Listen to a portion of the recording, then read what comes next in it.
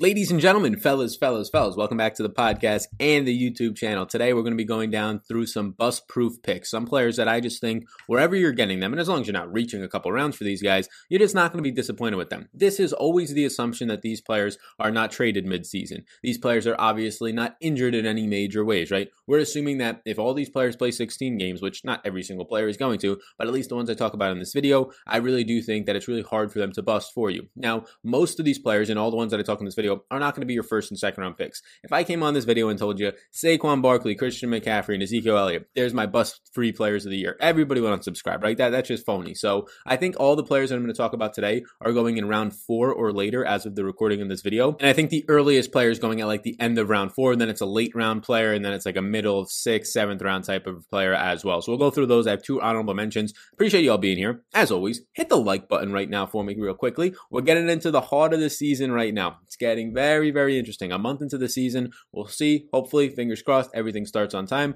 But a lot of these videos are going to continue to pick up a ton of viewership as the season gets closer. So I would just ask you if you can hit the like button and the big one, hitting the subscribe button. Big old animation pops up on the screen. If you hit the subscribe button within the video, YouTube says, let me show this to more people because these people are subscribing with him. They must like the content and at least respect his opinion. And that notification bell lets you know when I'm dropping videos so you don't miss out on some huge videos that might be the decision between you choosing a bust and somebody that you need to must draft in some of my upcoming videos. So appreciate y'all being here. On the screen behind me is the Supreme Draft Guide. It's at least the landing page for the Supreme Draft Guide where you're going to get a ton of stuff. It's $10 still, just thanks to Monkey Knife Fight. They said that they'll extend the offer a little bit longer. So get in there right now because it's 66% off thanks to Monkey Knife Fight. All the information that you need to know for your draft is going to be in the Supreme Draft Guide. All the information you need to know on how to get it for $10 linked down below. That'll take you to a video for 1 minute of me explaining how you do it. So it's just $10 thanks to Monkey Knife Fight. Everything in here, rankings, tiers, player profiles, key stats. You see all the premium analysis, top 150s. So be sure to check all of that out. It is linked down below. So without further ado, let's get into our first player of the day. Like and subscribe as we hop on into this. The first bust-proof player of 2020, as long as the player stays healthy, which he's been able to do the last 2 seasons,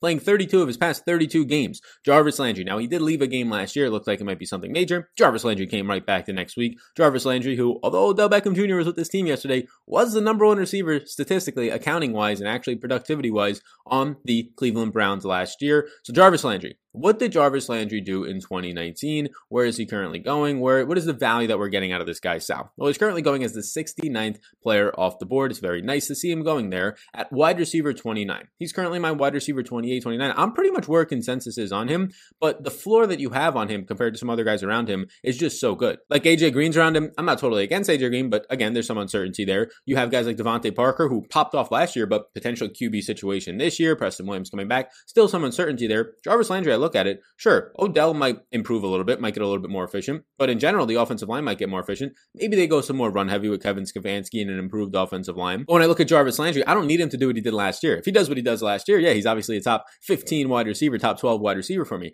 I need him to just do what he does on average in his career. And based on last year, it seems like he's nowhere near a cliff in his career, and he's just 27 years old. He's going to be around 27, 28. He'll turn a couple months into the season. That's very good. Right now, he's about 27 and a half years old as I record this video, and even doing that as a 27-year-old, 26-and-a-half-year-old last year, he played on 95% of the snaps, didn't miss a game, caught 83 balls for over 1,150 yards and 6 touchdowns on 138 targets. That amounted out to being a 26.6% target share, led the team. He was top 10 in the NFL in receiving yards, in yards after the catch, in red zone receptions, in target share, in targets in general, in red zone target share, and then he was 12th in receptions. So obviously had a huge season last year. Staying healthy is always going to help with that. Being young, right? I mean, Jarvis Landry, we think about him on the Dolphins. Years ago, he was on the Dolphins and he was still producing, but he's only 27 years old. This guy still has 4 to 5 more years of being a good wide receiver in this league, maybe even more than that based on the role that he plays. And it wasn't just these pop-off weeks for 40 points and then do nothing, right? That's not the style of play that Jarvis Landry is. It was consistency. I mean, let's just look at week 8 on, and I'll really quickly tell you his point total. Starting at week 8, 11.5, 17.1, 24.7,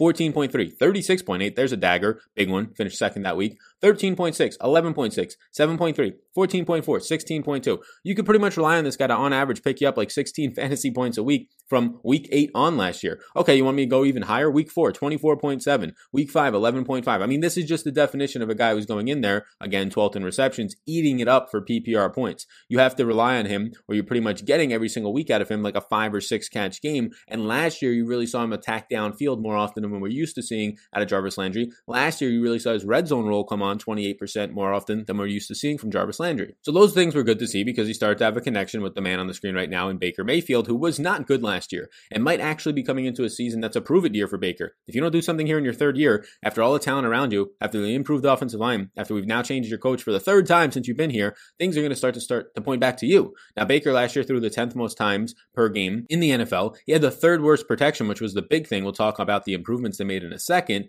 but this is where it gets bad. He threw for 3,800 yards and 22 touchdowns. That was very mediocre, but was less than mediocre. 34th amongst 32 starting teams, so 34th because of some backups coming in true completion percentage, 35th when he had a clean pocket, and 50th in red zone completion percentage. So he was just deteriorating even worse when he had time to throw, and then it got even worse when the pressure was on in the red zone where big plays had to be made. Now, as you can see on the screen right now, you can see some of the things that the Browns did in the offseason. The biggest thing they did for their skill position was get Austin Hooper, and now you have David Njoku wanting to be traded away, so we'll see what happens with that. If Njoku is traded away by the time of this recording, I'm recording this probably about 10 to 14 days before because I'm going to be traveling in August, beginning of August. If he's traded, then obviously I just didn't have that news in time. If he is indeed traded, then it does help Landry. It's mainly going to help Austin Hooper more. I expect him to play 2 tight end sets. So Harrison Bryant, who they took in the 4th round, as you can see to the right in the NFL draft, would probably get the biggest bump in overall playing time and role change. So although it might help Hooper just see a little bit more targets, I actually think it would help Harrison Bryant the most. The biggest thing for this team in general was the fact that they got Jack Conklin, Tennessee's offensive lineman, and they took Jedrick Wills in the 1st round of the draft. So 2 big offensive line pieces to help what was the 3rd worst protection rate last year for Baker. Now, Jarvis Landry succeeded even with that, right? But if you see Baker now throwing for, instead of 3,800 yards, maybe he hits like the 4,400 yard mark. He's a little bit more efficient. The team's efficient in general. You see maybe Jarvis Landry can get an 8 touchdown season. So I don't know if he repeats what he did last year, but that's the thing. We don't need him to repeat it based on him going 69th overall right now. You can see me propping up the target competition here. OBJ, Austin Hooper, Kareem Hunt, Tywan Taylor, Damian Ratley, David Njoku if he's still there. So not a ton of target competition. I expect, and I'm very big on a bounce back season, and that's going to be in a future video for Odell Beckham Jr. So I expect that to happen this year. I think it cuts into Jarvis Landry just naturally there a little bit, but nothing major. I would still expect Jarvis Landry to be a 1,000-yard receiver. I would still expect Jarvis Landry to be a 5 to 6 to 7 touchdown receiver, and at that draft capital, it's a very good spot. Next up is Matthew Stafford, Detroit Lions quarterback, and we don't really talk about quarterbacks all that often on this show unless it's like a specific quarterback value or rankings video. And to be honest with you, SEO-wise, search engine optimization, not a lot of people are searching for their quarterback options, right? Quarterback is right now, to me at least, pretty obvious that if you're somebody who likes taking quarterbacks early, go ahead and get them. I'm not, at least in redraft formats for most of them. If it's not a 2 QB league or Superflex, I'm fine waiting really late. And I think there's 2 guys who are really fine to wait on. Matt Ryan and Matthew Stafford stand out. Now, I think there's a lot of guys down there, right? Cam Newton, Carson Wentz, there's guys that I can name that I'm fine getting to. Daniel Jones, like if they're my starting quarterback, I'm okay with that. And the list kind of goes on and on at that point.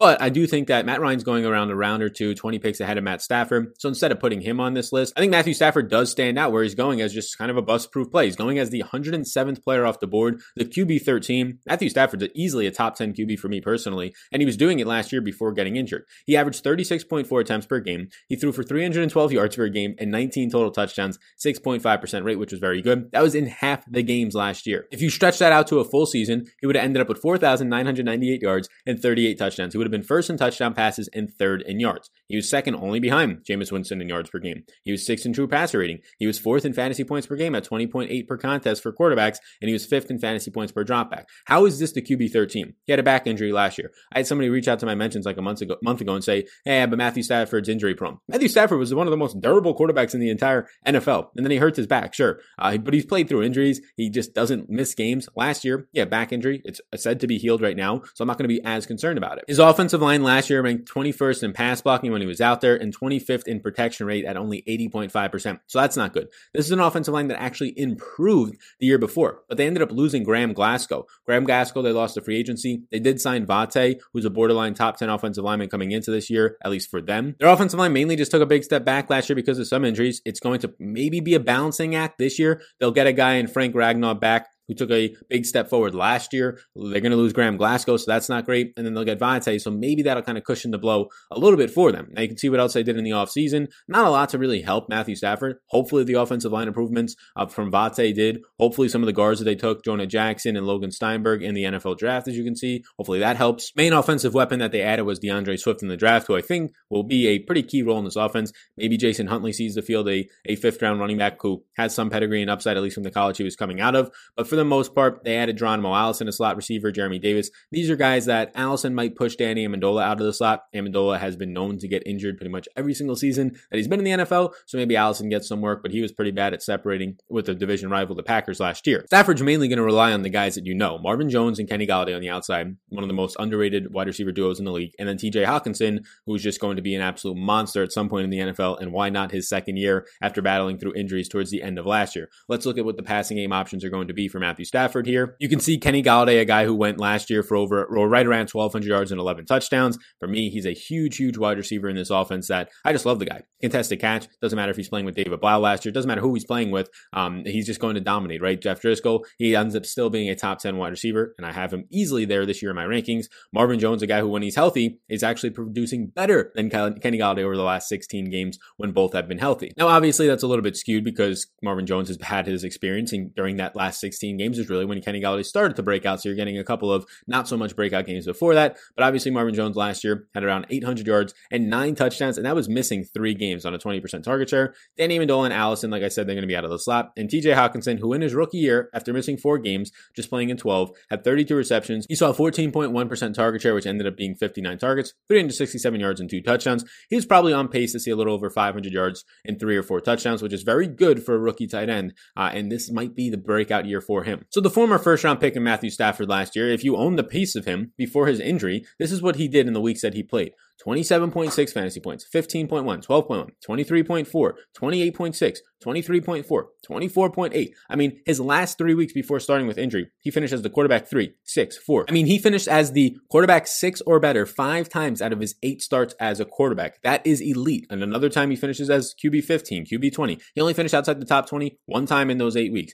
5 times inside the top 6. He was producing as a QB1 pretty much week in and week out on average for you. Matthew Stafford is a guy that going as quarterback 13, going outside the top 100 picks. Yeah, sure. In your 11-person drafts, why are you not taking him in the 9th, the 10th round as your QB1, where you're getting a QB1 at that point, even though people aren't seeing him as that? Matthew Stafford is bust proof for me because even if he's going to finish as QB12 or QB13, that's exactly where you're drafting him. So you're drafting him at his floor when his ceiling is honestly top 3 QB. Before we move on to our final player, before our honorable mentions, please do hit that like button real quick. Take a second of your time, bottom right-hand corner, big old subscribe button pops up. Tap that for me one time and hit the little notification bell. All those things really do help these videos reach more people, as I assume we're going to really start to reach a lot more people. And also leave a comment down below. Who is a player that comes to mind when I say bust-proof players for 2020? Who's somebody that you think is just bust-proof no matter what they're going to pay off for you? And don't tell me Saquon Barkley or Christian McCaffrey. Give me somebody after the first couple of rounds. Let me know down below in the comment section. Check out that Supreme Draft Guide. I'm telling you, $10. It's going to be the steal of your lifetime. I've been spending months on this thing. Monkey Knife Fight is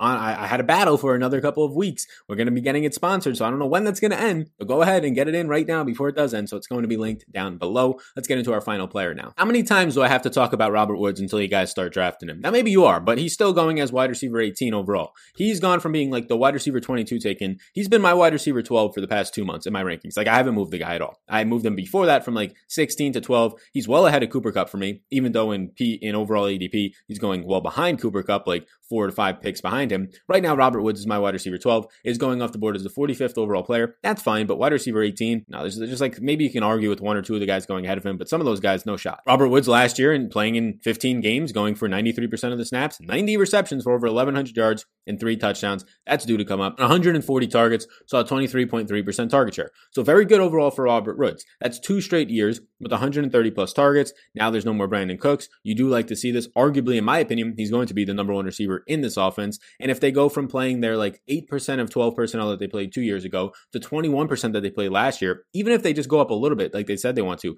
25%, even if they stay at 20 or 21%, it has to be helping Robert Woods the most over another guy who's arguably the other 1A, 1B in this offense in Cooper Kupp. And the main reason why is because Robert Woods is primarily an outside receiver. Although he played 35% of his snaps in the slot, and we love to see that slot usage for wide receivers that are good, they can just do so much more damage in the middle of the field where they can use either side of the field against a worse cornerback. Even though we like to see that, we like to see that he can dominate on the outside when they just go to 2 tight end sets, 12 personnel, no slot receiver. That means you have 2 tight ends on the field in line, or I guess they can come off the line, and also 2 wide receivers on the outside with a running back in the backfield. So when that happens, yeah, it's going to be bad for Cooper Kupp because he's mainly a slot wide receiver his whole career. So he's either A, coming off the field and they're putting Josh Reynolds or the rookie Van Jefferson on the field with Robert Woods there as the second wide receiver, or B, Cooper Kupp's going on the outside where he's more inexperienced and he struggles to beat press coverage. Last year, the rankings for Robert Woods: 6th in NFL in route runs, 8th in targets, 8th in receptions, 2nd in YAC. That's elite. We like to see that he can do it after the catch. 560 total yards after the catch, 2nd in the NFL, I believe only behind Chris Godwin.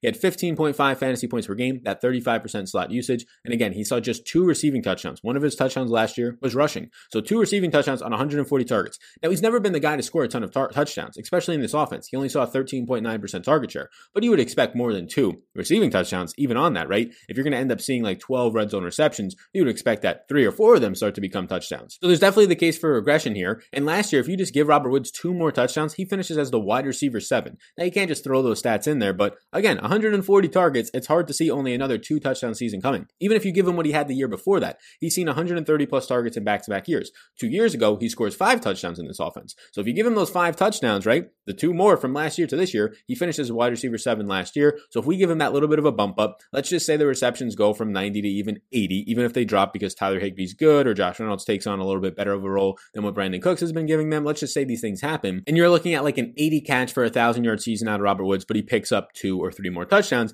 It's going to be very similar to last year, where he clearly outproduced a 20th overall wide receiver off the board, and right now is my wide receiver 12. I do indeed like that. Here's what the Rams did in the offseason, as you can see on the screen. Nothing in free agency. Nothing. Literally nothing in free agency to affect at least the offensive side of the ball. Now, they lost Brandon Cooks. That helps Robert Woods. They lost Todd Gurley.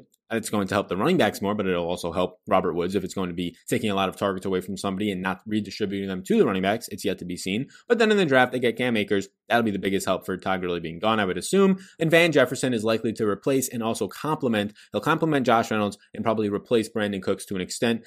Second round pick that, Van Jefferson was one of the guys in the second round that I said, okay, he could have been a third round pick. And I didn't say that with a lot of guys. A lot of guys I saw, second round pick. Yeah, Michael Pittman, Denzel Mims, Laviska Shenault, right? These guys should have been first round picks. T. Higgins and any other draft. But when you look at Van Jefferson, he's like a third round pick or a true second round pick. Nothing crazy special in my opinion. You have a bunch of tight ends out there. They draft Bryson Hopkins. You have Gerald Everett and Tyler Higbee. So there is going to still be target competition. As you can see right here, the target competition is Cooper Kupp, Higbee, Gerald Everett, Josh Reynolds, Van Jefferson. Probably in that order, depending on how much 12 personnel they go. You can flip flop and debate about Josh Reynolds and Gerald Everett all you want. I think that's fine. But for me, the number one receiver in this offense, who's going to command the most targets, probably somewhere around, I'm going to project him right now. I have him for 129 targets. So I have him dropping 11 targets this year, but that's nothing major. It's just a little bit of natural regression. I also have him scoring 5 touchdowns, which kind of balances out what he did. Hard not to like that. I know Tyler Higbee's been exploding, or at least towards the end of last year. I will caution you though, when Gerald Everett was healthy, Tyler Higbee was exactly what he was for the first couple of years of his career. Just kind of a guy who popped up here and there, but kind of a nobody,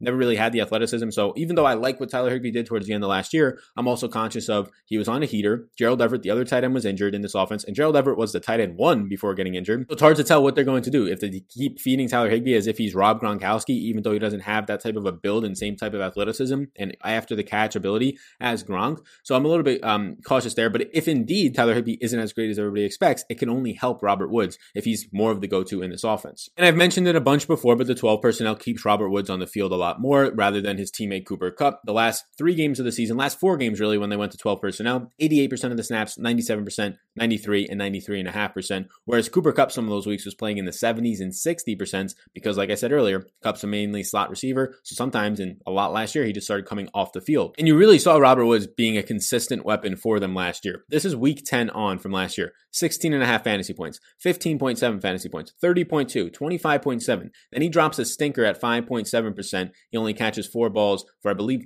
17 yards that week. So not great, but then 20.3 and 20.6. He finished as a top 20 wide receiver in every single one of those weeks, except the one where he scores 5.7 fantasy points. He finishes as a top 10 wide receiver in 4 of those weeks. In 4 of those 7 weeks, he's finishing top 10. In 6 of those 7, he's finishing as top 20. That is what you get. That is a consistent wide receiver. That's what you're drafting as the wide receiver A team. I'm currently taking him ahead of that. I'm getting a lot of Robert Woods as my wide receiver 1 or even wide receiver 2 on some of my teams. And I would highly recommend that you draft him as well because he's a bust-proof player for me. So those are my 3 main bust-proof players. Obviously, I can name a ton more. Again, if you want my rankings, you can see where I'm ahead of a lot of ADP on, just based on my rankings alone, top 150s. Those are all down below in the Supreme Draft Guide. Check it out. But right now, my three main ones from this video are going to be Jarvis Landry, Robert Woods, and Matthew Stafford. Two honorable mentions that I have for you that I'll quickly just say. Allen Robinson's currently going off the board as a 29th overall player. I think it's fair. I have him as my wide receiver 8. I'm debating on putting him up to like wide receiver 6. He's currently going as wide receiver 9. I think he's bust proof based on just what he's done in the past.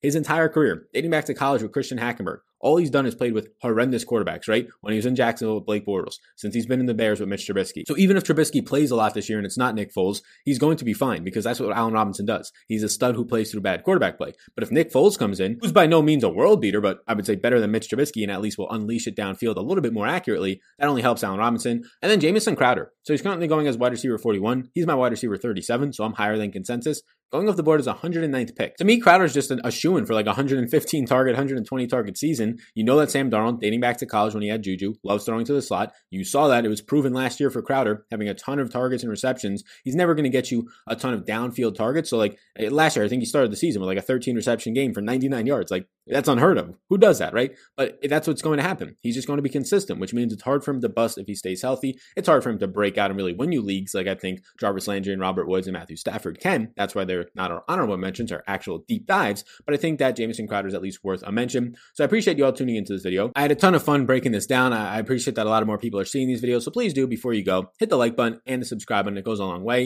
And if you want to get into a $50 giveaway, if you're still listening on the iTunes platform, only like 2 or 3 people are reviewing it this past week. $50 to one person who reviews my podcast version. So if you're listening on the podcast, be sure to do that. If you're listening just on YouTube and you want to go over there, the Sal Vetri Show on iTunes only, leave a 5-star review, say something nice. It literally takes 30 to 60 seconds and you have a pretty good shot at winning $50. So be sure to do that. Hit like and subscribe before you go. My name is Sal. Go get the Supreme Draft Guide for just $10 and I'll see you all in the next one.